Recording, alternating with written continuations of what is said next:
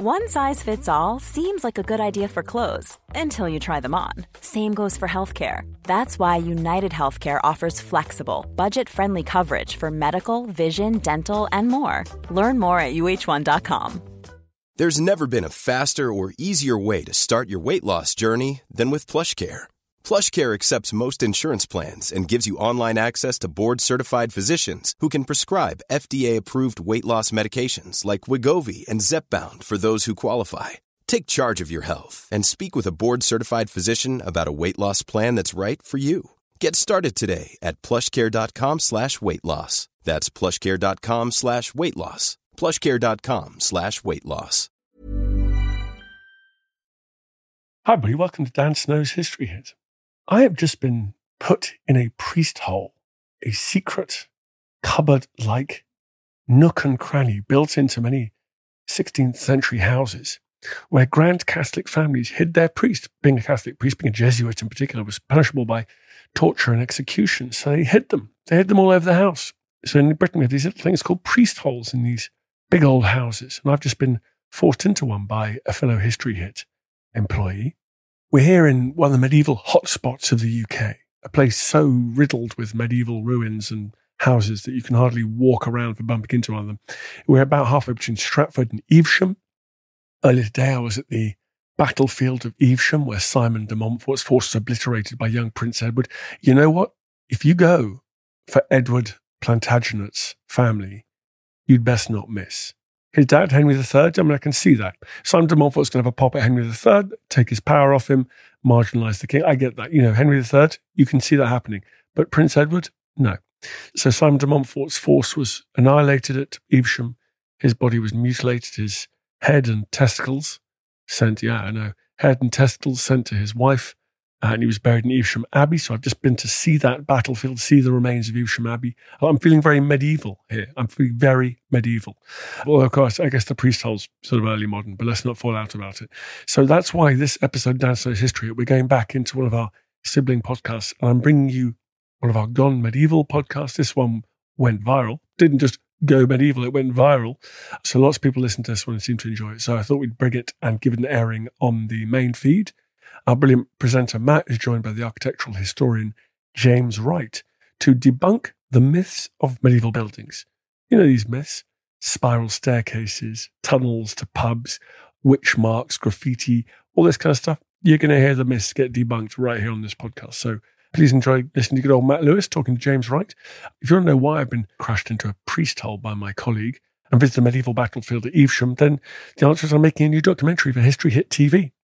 We're talking about this part of the country, we're talking about Shakespeare, we're talking about the Forest of Arden.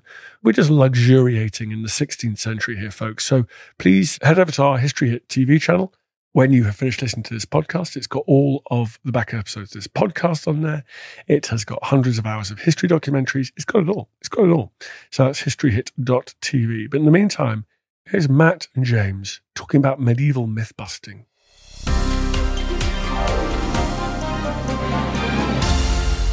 Spiral staircases in castles. Now, everybody knows that these tend to go clockwise to favour the right-handed defender.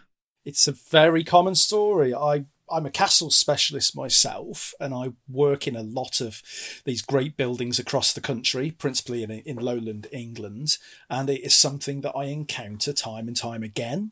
It's a story which I've certainly heard since I was a little boy, and I hear lots of dads telling their little boys this story as well. It seems to be something you learn from your dad or your granddad. It's a sort of a boys' toys kind of story.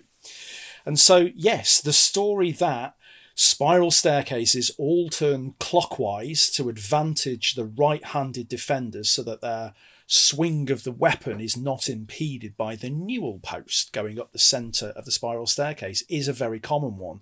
And it is represented in the literature, it's in guidebooks, it's on interpretation panels, it is repeated ad infinitum by tour guides. It's a tour guide's favourite.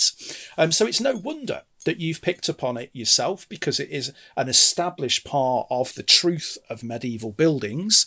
And because of that, it's rarely ever questioned. And I think it probably gets a bit ingrained as well, because you stand on a medieval spiral staircase and you think, oh yeah, I get that now. I can stand here and think, yep, there's my right hand. You know, someone coming up the stairs is going to have to use their left hand or be really awkward or get the newel in the way. So you can almost feel like it feels right when you're on a staircase.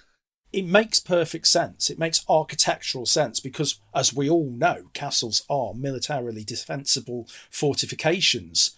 Unfortunately, there is a problem with that thesis as well, namely that realistically, since the very late 70s, but especially gaining ground in the late 80s and early 90s, that is also something which has been hugely questioned by castle specialists.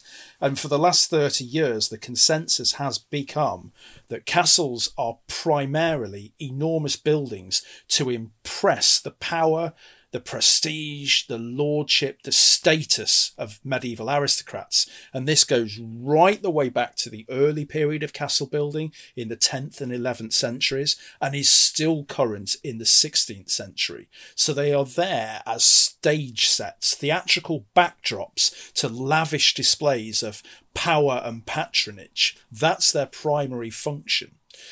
After that, they are very, very posh and elaborate and flamboyant residences with all the mod cons you could possibly expect for the medieval period.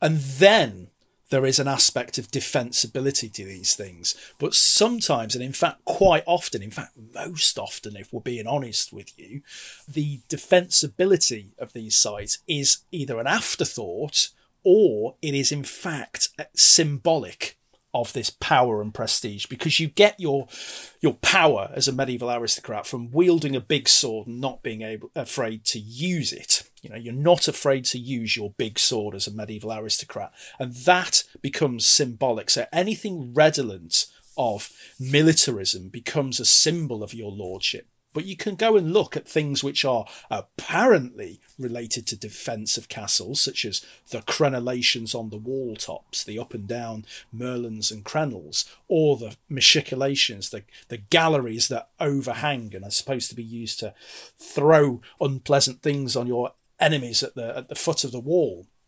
But in most of these castles, they don't work functionally at all. So a lot of this castle architecture is symbolic.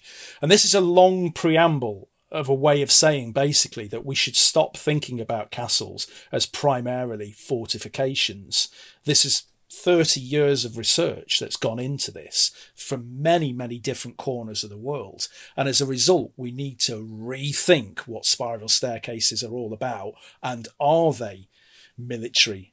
And are they aspects of fortification? And unfortunately, the conclusion is a resounding no, that they're not.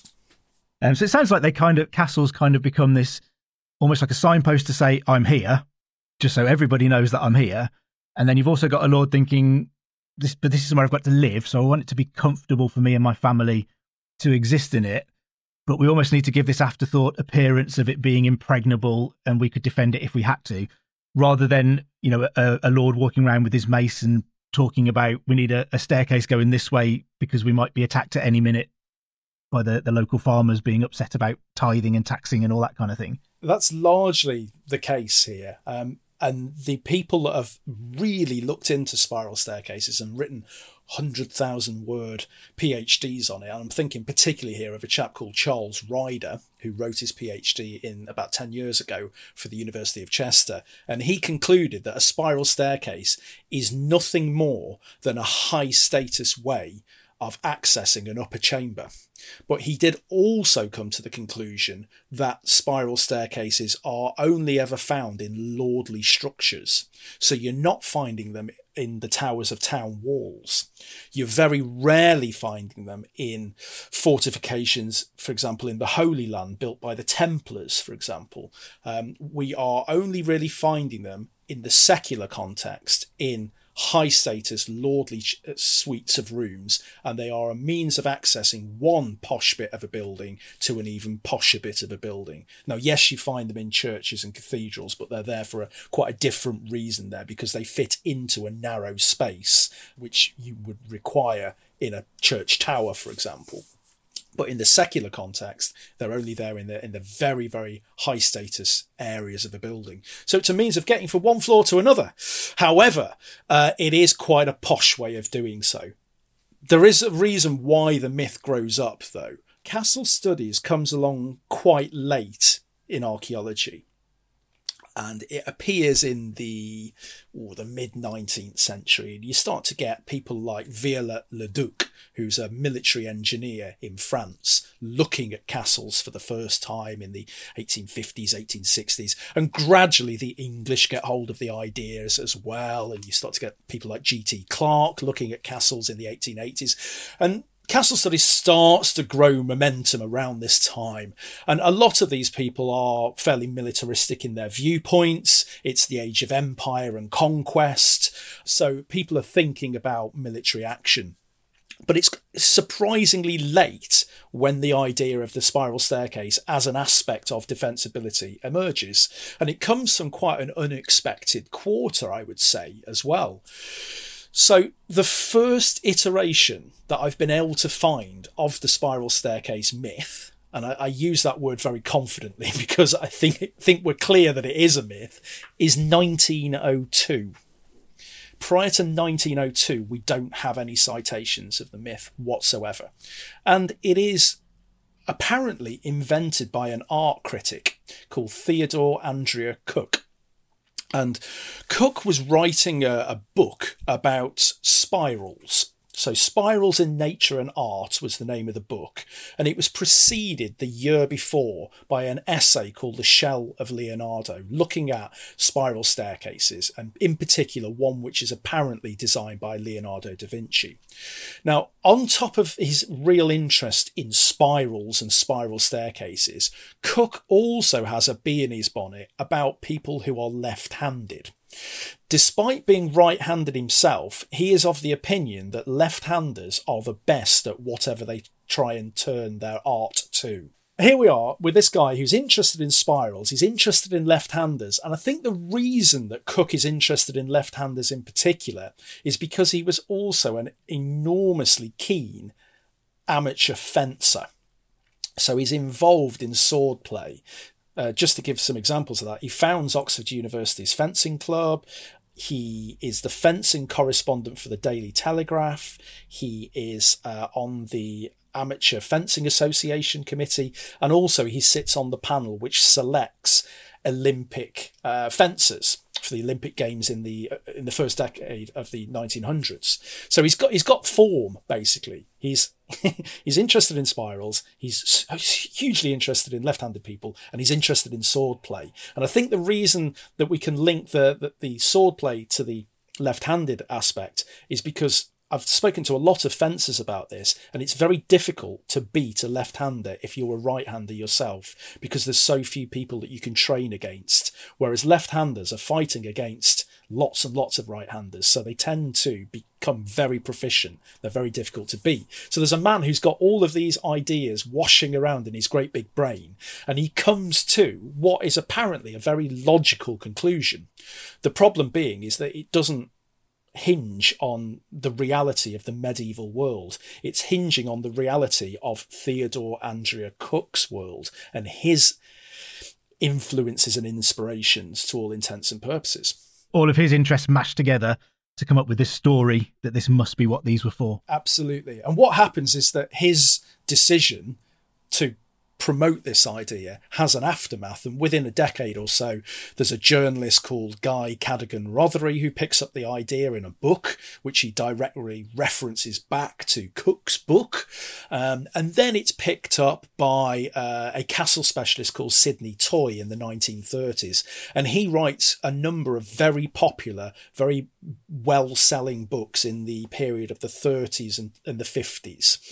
And his books gain a lot of attention, and they're read very widely by people of all ages all over the world. And because he's written it, and because the written word is considered to be real, it's not challenged, and so it gets repeated. And I think also around the time that Toy is writing, we also get filmic representations such as Basil Rathbone and Errol Flynn running up and down the spiral staircase in the Robin Hood movie from 1938. And so you put two and two together. You've got the Robin Hood movie in 38, Sidney Toy's book in 39, reprinted in the 1950s, and it just becomes lodged in people's minds. And at that point, it becomes something which the father tells the son, and then we have to deal with the aftermath of it. But it's repeated so frequently.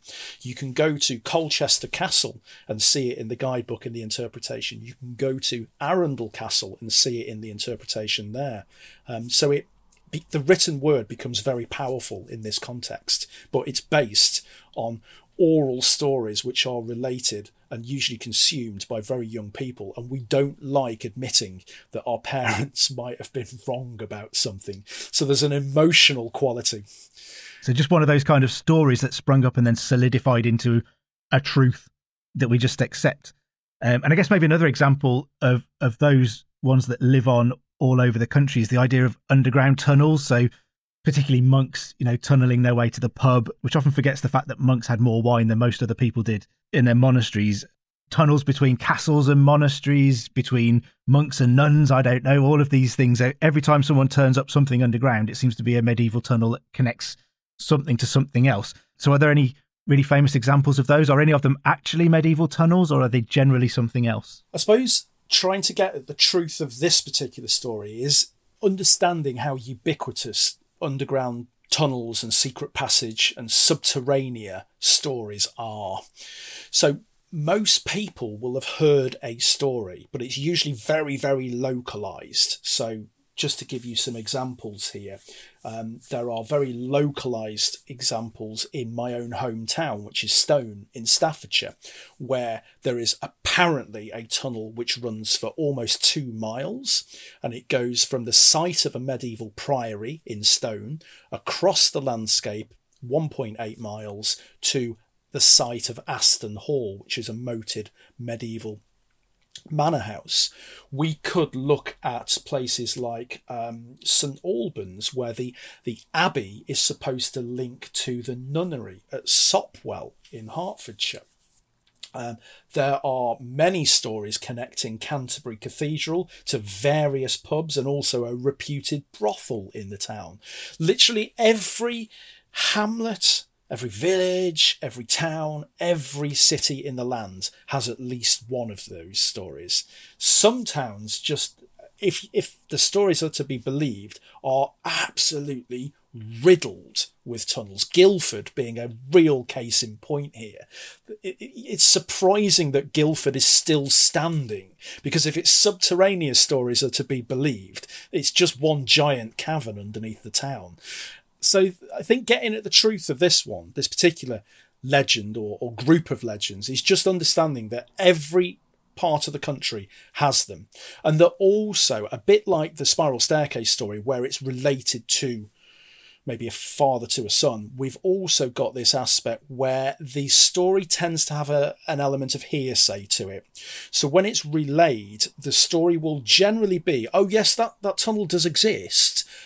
My neighbour's grandfather's son's uncle's auntie went there in the 1930s, and it must be true therefore. And again, there's this kind of distance to the story, distance in time, distance in place, distancing from the person who's telling the story. And I do wonder if that distancing is a tacit is maybe a tacit admission that it's possibly a load of hooey and it's not true at all.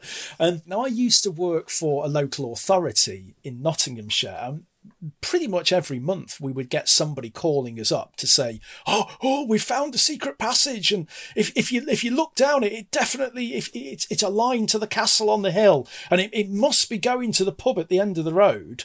And there seems to be, firstly, in people's minds, there's usually an element of scandal and skullduggery about the tunnel, that it can only be there for secretive purposes, and that they must be slightly scandalous, i.e. it's there for the lord of the manor to sneak out for a crafty pint of an evening. But it's never really explained why the lord of the manor needs to sneak out to the pub in his own village, that kind of thing. It's never really articulated. So there's an element of this kind of sort of quite romantic this sort of enjoyment of the darker aspects, the more gothic side of life with these tunnels. And do you think that's partly as well because they quite often relate to monasteries, monks and everything else, getting up to some kind of naughtiness, but it's underground so no one can see it. So it's kind of that suspicion that we think monks are up to something, but we can't see it. So it must be an underground tunnel that takes them to the local brothel or to the pub or something like that.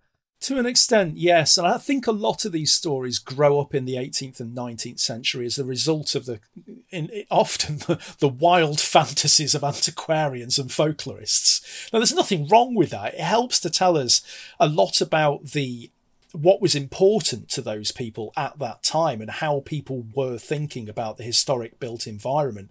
So in many respects, the stories help us to capture an aspect of psychology and emotion during an earlier period in time. So there is a real value to these stories as a researcher of folkloric history. I can certainly appreciate that. Also, I think there's a misreading of that historic built environment as well. I'm a buildings archaeologist and have been for over 20 years. I'm perfectly used to mucking about in historic buildings. I understand the practicalities of construction. I understand what features which might look mysterious in some historic buildings are actually for, and the truth is usually desperately prosaic. And so when secret passages, inverted commas, are discovered, it's usually, I'm afraid, a misreading of the evidence. And the vast majority of these things, when you really analyse them, are drains. And they're drains which have maybe been broken into from the top and they look a bit secretive, but it's nothing more than a sewer or a conduit. Sometimes it's a misreading of cellars where they've been knocked through, or just sighting of a blocked door in an underground or a half basement space.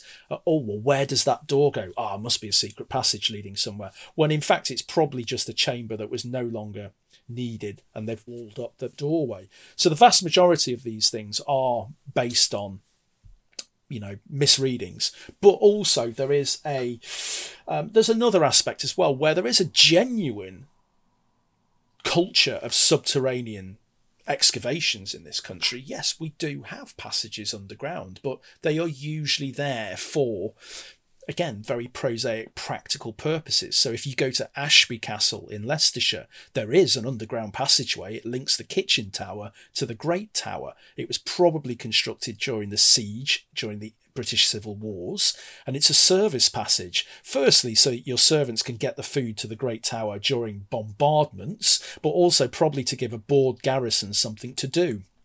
So yes, we do have underground passages, but they're rarely there as, inverted commas, escape tunnels or secret passages. They're there for perfectly normal, everyday practical purpose. Yeah. I wonder how much that springing up of myths during particularly the 19th century coincides with where I live. We're peppered with mine shafts everywhere. There's suddenly mining works going on. So, every house has to have a massive survey to make sure you're not on top of half a dozen mine shafts. So I wonder whether those discoveries coincide with some of those maybe old disused mine shafts that people have forgotten were there, or... Yeah, I think there is a connection with mines and mining, and I think I mentioned Guildford previously. I think that the stories of tunnels in Guildford do come from quarries, underground quarries, where they're actually quarrying the local chalk for building purposes. It's very soft, obviously. And there are genuine medieval quarries there. Racks Close is a medieval quarry. There's a slightly later one at Foxenden Quarry. So there's these stories, the knowledge of these spaces. They were in the mid-20th and certainly in the 19th century, they were accessible to all. They could rummage around in them. And this leads to the stories of, these tunnels must go somewhere. And by the way, did you see that large drain or that cellar underneath the high street? Well, I bet it connects to that, doesn't it? And you get this sort of fevered imagination. And of course, once the story is passed on, it becomes real. Yeah, and the direction the tunnel's going, I know there's a castle 4 miles in that direction with no consideration to why someone would dig 4 miles underground. exactly. And also that aspect of mines and mining and the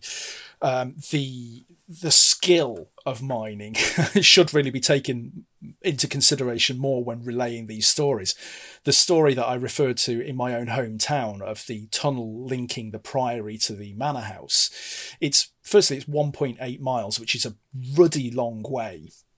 Also, it passes underneath the River Trent, which is quite a sizable barrier to tunnelling. And the quarrying of a tunnel underneath a river, going through river gravels, would baffle even the most hardy of Cornish tin miners in the 19th century, let alone a medieval sapper. So we do have real problems with the practicalities of these things. Where would the spoil go? It would lead to an enormous mound of spoil. How would you keep it secretive? How would you keep it ventilated and drained? These are questions which are rarely asked when the secret passage stories emerge. And do you think there's many instances of where these tunnels appear to be kind of lined with what might be medieval stone, that this is maybe drains being built with reclaimed stone? So, I'm thinking dissolution of the monastery, lots of things are knocked down and all of that material is reclaimed and used somewhere else. Does that kind of give a bit of authenticity to things that aren't necessarily medieval tunnels? Well, I think, to be honest with you, there are plenty of genuine medieval underground features, such as, conduits and sewers, and monasteries were big builders of these things. So the recent story at Tintern that cropped up very recently about a lost medieval tunnel, as it was cited in the media, there are perfectly well-known, well-understood tunnels as such, which are in fact conduits and drains for the monastery. Monasteries require huge amounts of water passing through them for washing, for cooking, for cleaning, and also for flushing out the loos as well. So there is a perfectly well understood system in all monasteries across the country whereby you take the water from the river, you take it through the monastery, allowing the cleaner water to be taken first and then the dirtier water last. So that's how you actually arrange your buildings in the monastery, to make sure you've got the water passing the kitchen and the laundry first and the toilets last. That's how you do it.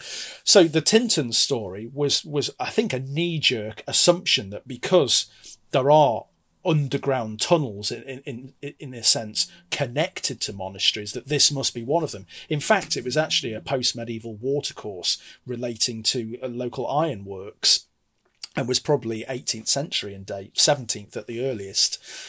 So, yes, there is this built environment which does relate to monasteries and to large high status buildings such as castles.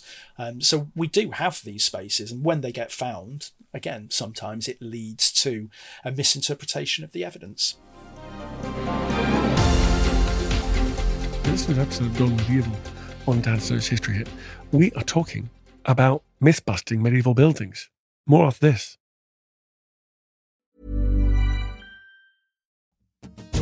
Hey, I'm Don Wildman, and on American History Hit, my expert guests and I journey across the nation and through the years to uncover the stories that have made the United States.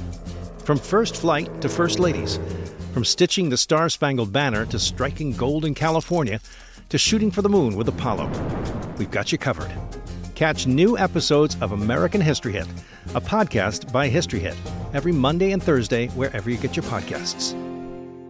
When you're ready to pop the question, the last thing you want to do is second-guess the ring. At BlueNile.com, you can design a one-of-a-kind ring with the ease and convenience of shopping online. Choose your diamond and setting. When you find the one, you'll get it delivered right to your door. Go to BlueNile.com and use promo code LISTEN to get $50 off your purchase of $500 or more. That's code LISTEN at BlueNile.com for $50 off your purchase. BlueNile.com, code LISTEN. Looking for the perfect gift to celebrate the moms in your life?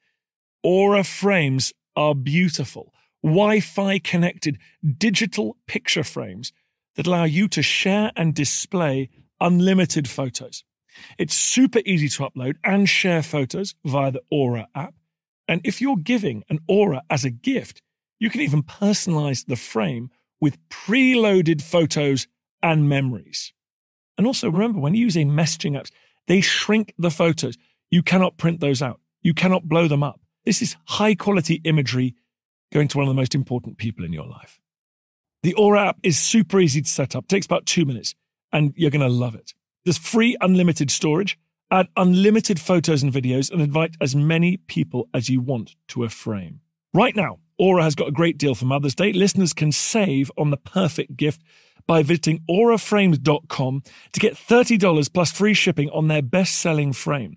That's AURA frames.com. Use code DANSNOW at checkout to save. Terms and conditions apply.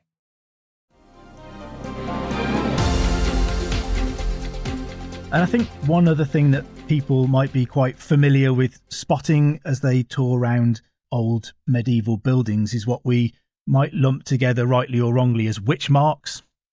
So these kind of etchings or even burn marks on stone or on wood that most people would think are there as a kind of ritual form of protection from evil. Does that kind of myth stack up at all? A decade ago, you probably wouldn't have even heard that story. There really wasn't much in the way of research, and certainly not presentation, of graffiti in archaeology at all. It's been a very, very rapid rise of interest in graffiti, which has only really kicked off in the last decade and has become a fundamental part of archaeological research. There's huge amounts of clients demanding graffiti surveys now. There's lots of community surveys going on, and people have become much, much more aware of graffiti on the historic built environment. And I suppose every October, there will be a new press release about something slightly spooky that's been found on the walls of a building somewhere. And, I've been involved in these myself. Hands up, guilty. 100%. There are marks which are left on the walls, which are probably there to have an apotropaic function. Apotropaic means to ward away or to turn away from. And it's from an ancient Greek word. And essentially, these are marks which have been interpreted by archaeologists as being scratched or burned onto the walls to, in a sense, bring protection from the perceived threat of evil, potentially to bring good luck to a building, but also to avert bad luck. That might be the best way of looking at these things. And they do exist. We have marks such as rosettes, circles with 6 petals within them, which are found in a practical context as well. They are found as drawings which underpin and underlie medieval proportional geometry, for example. But they also seem to be a stand-in for the cross as well. This is based on some pretty good recent research by Matt Champion, for example, the graffiti specialist. And this is seen as a kind of a holy symbol, a holy sign. It has powerful attributes to the medieval mind, and it is carved in a medieval context, and it continues in a post-medieval context. It is there to ward away evil, but also to bring good luck to a building too. So there are many of these marks carved on the walls.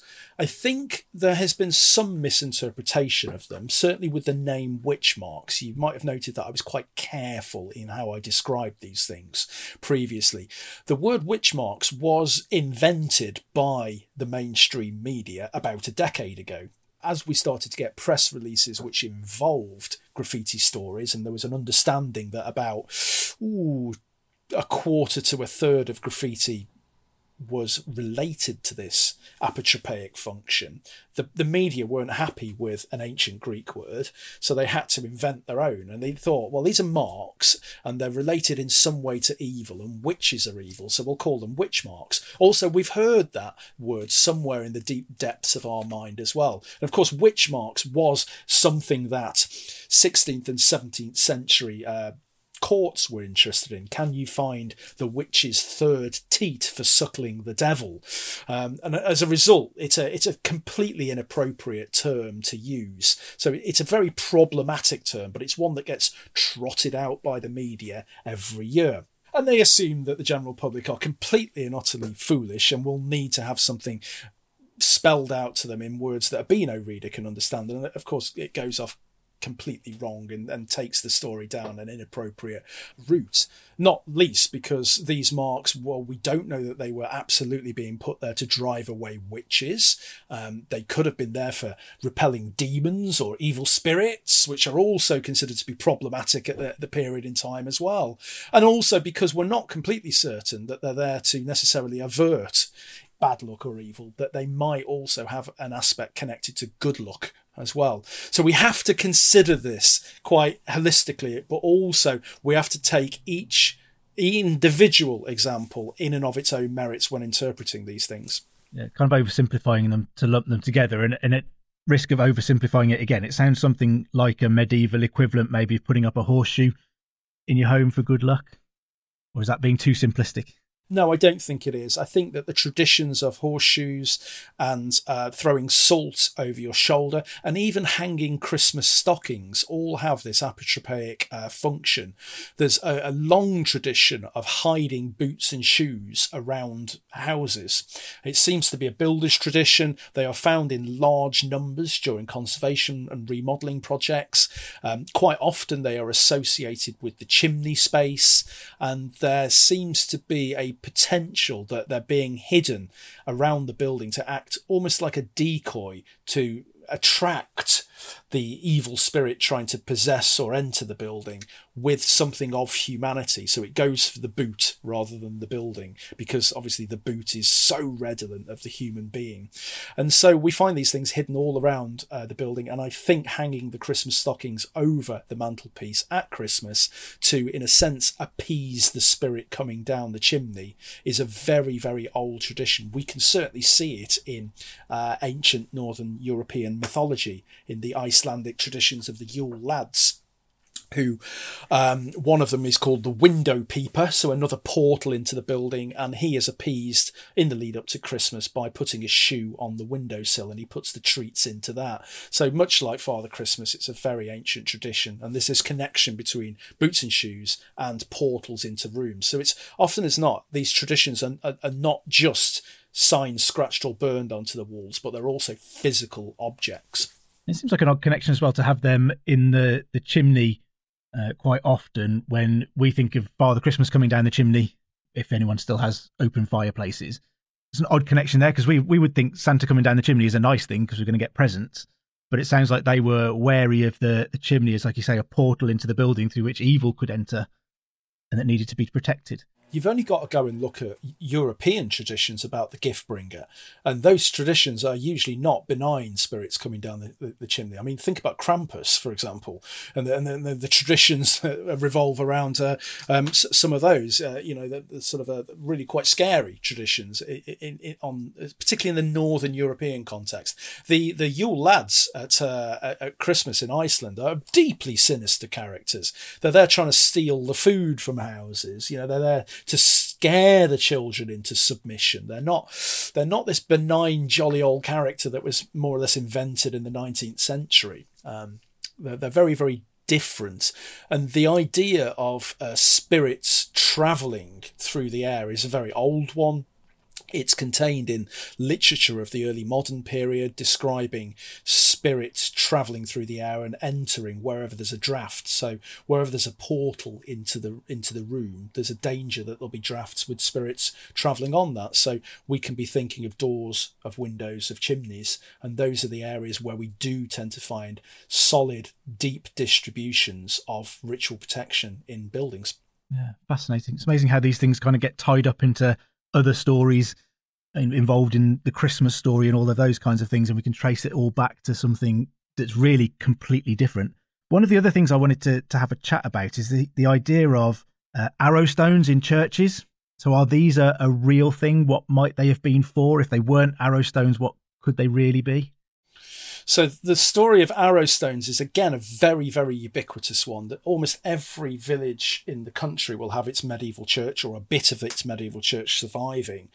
And on the stones, usually on the exterior of the building, but not always, usually on the exterior, and quite often in the area of the porches, will be these grooves worked into the stones.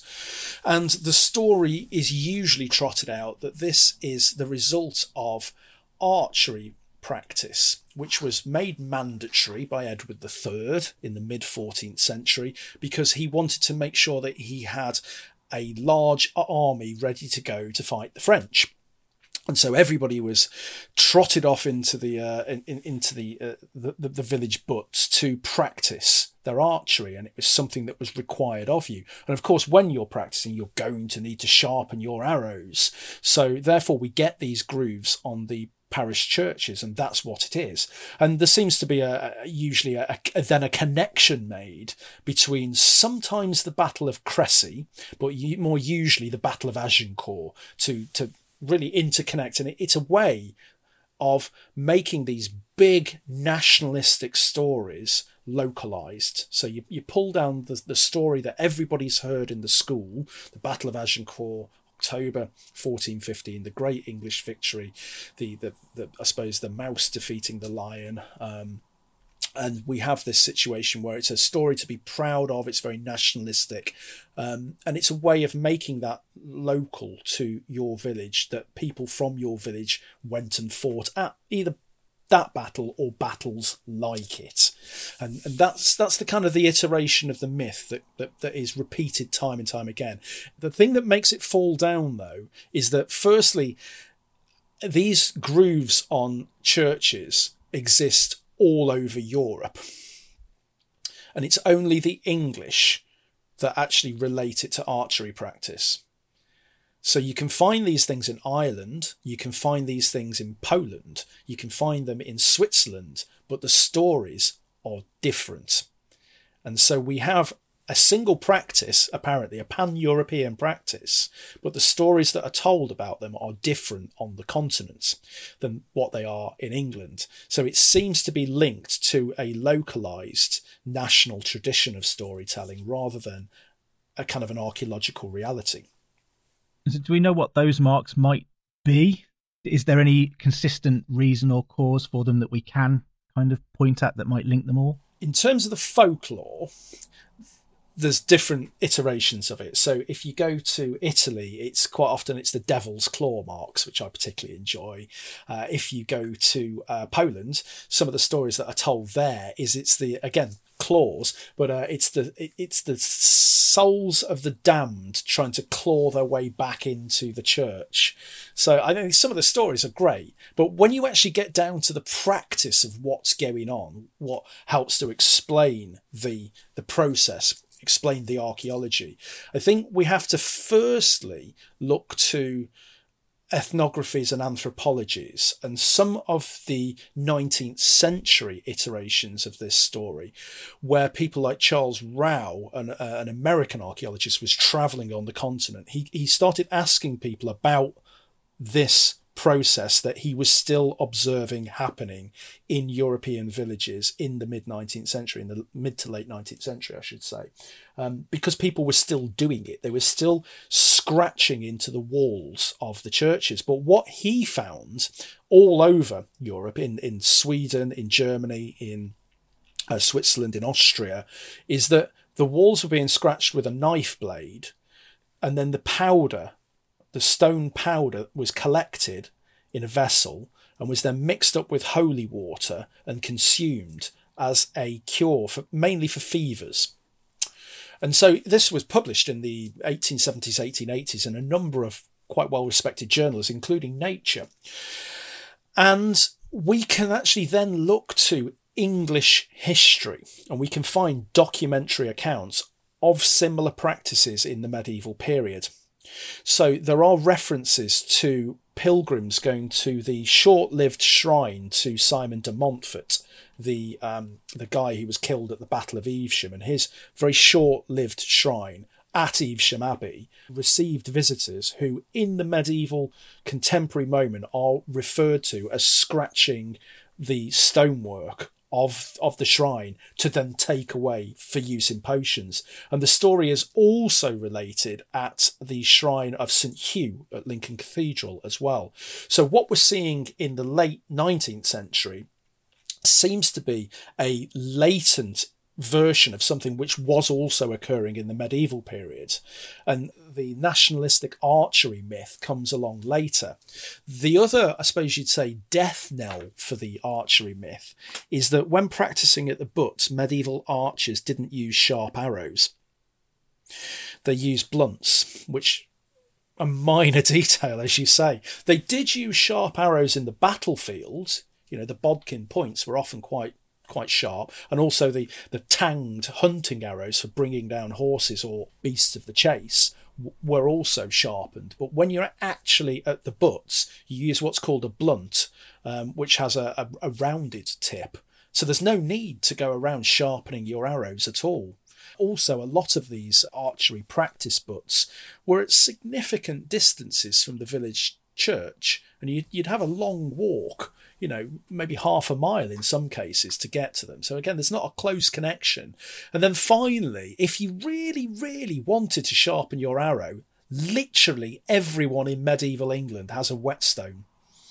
It is one of the most common archaeological finds on any site is a whetstone. And it's there in a hunting manual of the mid-16th century called Toxophilus, and that includes reference to sharpening arrows using whetstones. So unfortunately the story doesn't stack up, but it's one of these cases where I genuinely think that the truth is more interesting than the myth. I was just about to say that. It seems odd because that idea of people taking away a bit of the church stone wall because it might be blessed in some way, it might help to heal them, is in many ways a much better story than the idea that some bored people in a church service were maybe scratching their arrows on the wall. And to think that persisted until, you know, the 18th, 19th century and was still ongoing, I think is a much more fascinating backstory for those marks than thinking it was people, you know, sharpening arrows that they didn't need to sharpen. The truth is sometimes so much better than the fictions that we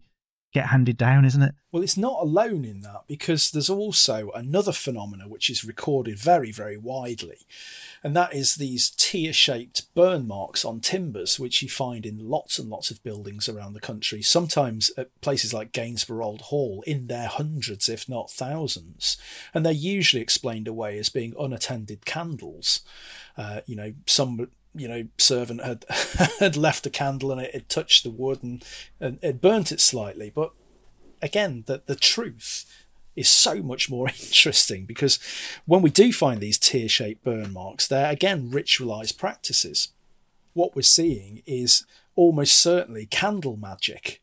So there are close connections between the use of candles and driving away the devil, which are connected to particular times of year, especially Twelfth Night and Candlemas, where there are blessed candles, which are specifically given the power to get rid of Satan from the world. And people are taking these home, and it's not a big stretch to then imagine that they're touching them to their buildings. There was a huge fear of fire setting, malignant fire setting of these timber frame buildings in the medieval and early modern period, and quite often this is attached to satanic folklore as well, that it's the devil bringing fire through lightning to strike your building. And the idea, I think, is again sympathetic magic. So you burn your building a little bit using the holy candle, and it acts almost as an inoculation against much more catastrophic fire setting. And again, it's one of these situations where the reality behind a very prosaic myth is genuinely more interesting.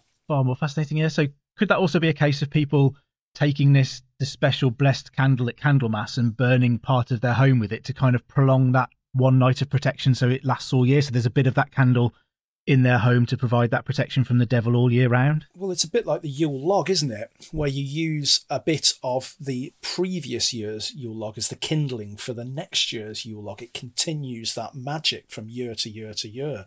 And yes, I do think that we could be seeing repeated episodes of burning of the timbers over time, and you maybe go back to that special place year after year. I mean, there are other interpretations for candle marks on buildings, which occasionally reference things like healing practices, also just out and out ritual protection. There are other interpretations available, but it's just interesting to note that there is this tradition within the perfectly mainstream Catholic Church. Also, within folkloric traditions, there is an idea that if there's a blue flame, where you get a blue flame on the candle, that's symptomatic of there being a spirit within the space. And it's interesting to note from experimental archaeology that I've engaged in myself that there is a point when burning a piece of timber just before it really chars that you get a perfectly pale blue flame forming on the timber. And then that gradually dies and you get a rise of smoke from it. And I do wonder whether or not that aspect is linked again to this idea of spirits in the world. Yeah, kind of a spiritual explanation for a physical phenomenon that they didn't quite understand at the time. And on the question of timbers, while we're on that, an ideal one to move on to, I think, the idea that that ship timbers were frequently reused, particularly in pubs and things like that. And so a lot of the timbers that we can see on the outside of old medieval buildings are reclaimed ship timbers. Is there any truth in that? There is. However, it's not quite as straightforward as you might want it to be, or proponents of the myth might want it to be. No. So, yes, there are instances where we can definitely say that there are timbers that have 100% come from ships, but I cannot begin to express just how vanishingly rare and unusual those examples are. A bit like the secret passage stories, if proponents of the myth are to be believed, literally every timber frame building in the country has been created as a result of somebody ripping up a ship or a boat and recycling the timbers, regardless of where the timber frame building is. There's quite a lot of these stories are relayed 70, 80 miles inland. It just seems a bit unlikely to me that people are hauling these great big timbers on terribly bad roads from shipbreaking yards in ports. However, there are no examples known from medieval architecture of the genuine use of ship timbers in the medieval period. I've got one stray documentary reference to a bit of Dover Castle being built using ship timbers in the 1220s. Otherwise, there's no physical evidence from any building that they were using ship timbers in the medieval period. It starts to occur in the early modern period, particularly in the 17th century. Now, this is usually explained away as the problem of woodland management, so that the woods have been worked out, they're exhausted of timber, and this is partly because of the rise of the English Navy, later British Navy, and that also there is a concomitant rise in the industrialisation of the country, so that there's lots of charcoal usage, and that essentially there's been mismanagement of the woodlands, and so we don't have very much timber surviving. That's not really borne out with reality, because woodland is very carefully managed resource during this period, and you hear complaints about the lack of woodland because clear felling is a much more dramatic visual than the slow regrowth of the tree over hundreds of years, because it takes 150 to 200 years to mature an oak tree, for example. So actually the woodlands weren't being worked out, and there was no real reason for carpenters to have to rely on second-hand ship timbers, also because carpenters wanted to use green timber. It works a lot better. It's not twisted. Using seasoned timber is like, hitting bell metal. It's going to blunt your chisel. It's not a good product to use. So there's not really an incentive for the use of ship timbers. However, in the later 18th century, there is genuinely a shortage of English building timber. And that's essentially caused by the rise in industrialism. So we see huge numbers of oak trees being felled as a result of the need for the tannins contained in oak bark to use in tanneries, industrial tanneries, what are called bark mills. And this leads to a wide-scale deforestation. And as a result, we see lots of imports of timber coming in, particularly from the Baltic, softwoods for building. So you see lots of 18th century buildings, 19th century buildings. Their roof structures and floor frames are built with softwood rather than the English hardwood, because the Industrial Revolution has taken its toll. And at that period, you do start to see a slight uptick in the use of ship timbers. However, again, it's vanishingly rare, and it's usually only within a very small hinterland of ports and shipbreaking yards. So the City of London, for example, has quite a few buildings, or rather structures, with ship timbers in them. They are the intertidal structures of the wharves, quays, piers, etc., etc. And we also see them in some houses as well, and agricultural buildings, particularly lower status buildings. Daniel Defoe tells us that in the 18th century, there was quite wide-scale use of ship timbers in the Norfolk coastline, and that's probably a reaction to the Great Storm of 1703, where there was a lot of ship timbers lying around on the beaches after this huge storm which took about 300 ships off the Yarmouth roads.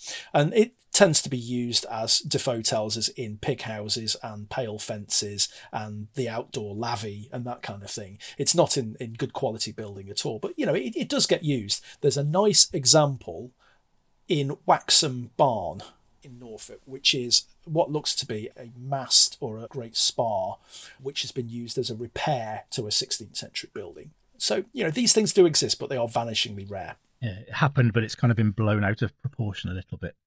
And I gather you're writing a book on medieval building myths to kind of compile all of these together and to rid us of some of these mysteries. How's the book going? When can we expect to see a copy? Well, it's a work in progress at the moment. I've written just slightly over half of it. I'm going to write 9 chapters, and I've written 5 of them to date. It's been put on the back burner for a while, though, as I've got to finish my own PhD thesis, and also I've got some of my archaeological consultancy work has really come back online. So it's something that I'm not doing full time. It's something that is a work in progress, and I tend to dash out a chapter every couple of months. So we're probably not looking at publication until probably 2022. Equally, we've also, I'm also devoting a bit of my time to writing this blog on medieval building myths, which I try and put something out every couple of months as well. And you can find that on my website. I run a company called Triskelly Heritage, and you can find my blog attached to that website, which I think there's half a dozen myth-busting explosions on there at the moment. Yeah, and you've been very busy in lockdown as well, with some lockdown lectures on a Thursday evening that you've been doing to keep people occupied and busy, and some of those have been really fascinating. They seem to have gone down really well.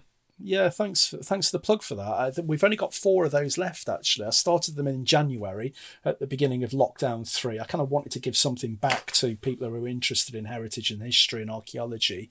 And so I just thought, well, we'll run a series of lectures expecting maybe 50 or 60 people to turn up. I would have been thrilled if that was the case. But actually, we've been getting 300-400 people every Thursday. I've been an archaeologist for 20 odd years now, and sometimes quite literally 20 odd years. And one of the things that I've discovered that I really, really enjoy, there's 2 things. Firstly, just being on my own in a historic building with my notepad and a camera, and just really trying to come to terms with the archaeology of a structure and understanding its phasing and using it as a mental puzzle, to be honest with you. I really enjoy that process, just spending the time. Hopefully I've got enough time to do it, and I can spend a long amount of time unpicking the history of their building, and I'm completely happy doing that.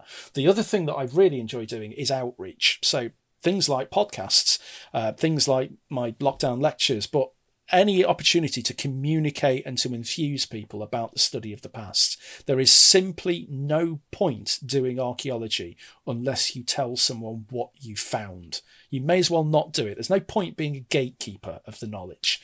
Communicate it. And I've grown to really enjoy doing stuff like this. So I was really thrilled when you invited me onto the podcast.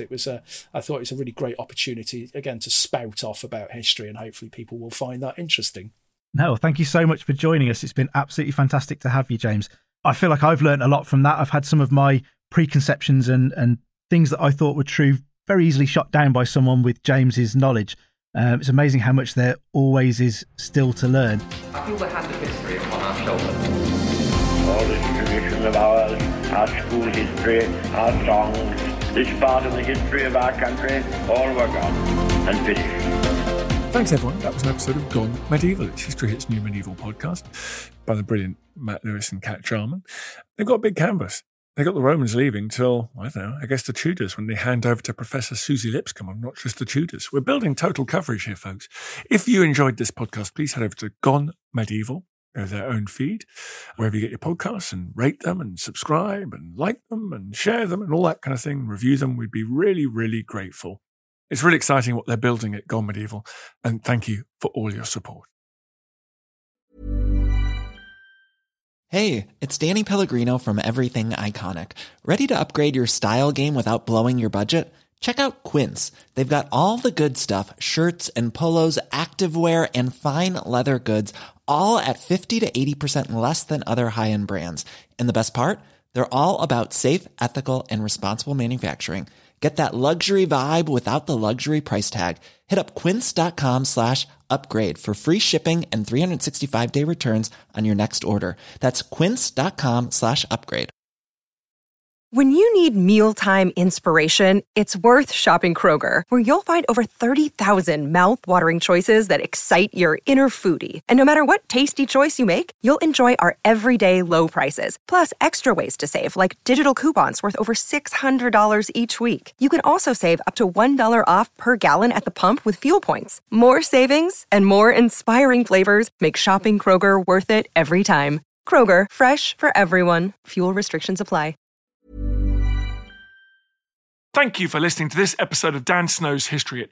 Please follow this show wherever you get your podcasts. It really helps us, and you'll be doing us a big favour.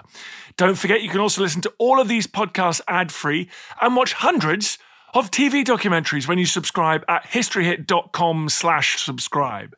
As a special gift, you can also get your first 3 months for just £1 a month when you use code DANSNOW at checkout.